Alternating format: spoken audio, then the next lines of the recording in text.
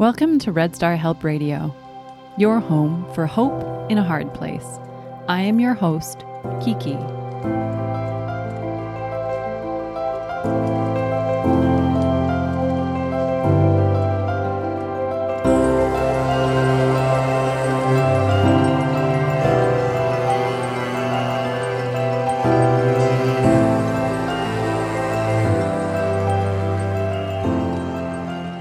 Entry number 57, titled Suicide Shame by Gregory David Roberts.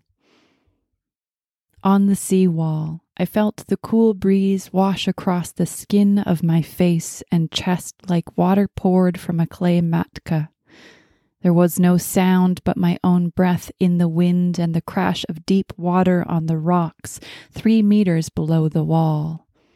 The waves, reaching up in splash and spin drift, pulled at me. Let go, get it over with, just fall down and die. So easy.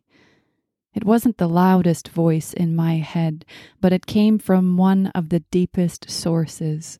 The shame that smothered my self-esteem. The shamed know that voice. You let everyone down. You don't deserve to live. The world would be better off without you. And for all that I tried to belong, to heal myself with the work of the clinic, to save myself with the fool notion of being in love with Carla, the truth was that I was alone in that shame and lost.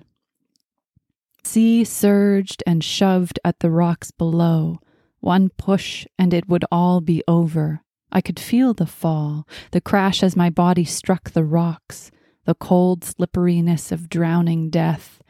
So easy. A hand touched my shoulder. The grip was soft and gentle, but firm enough to hold me there.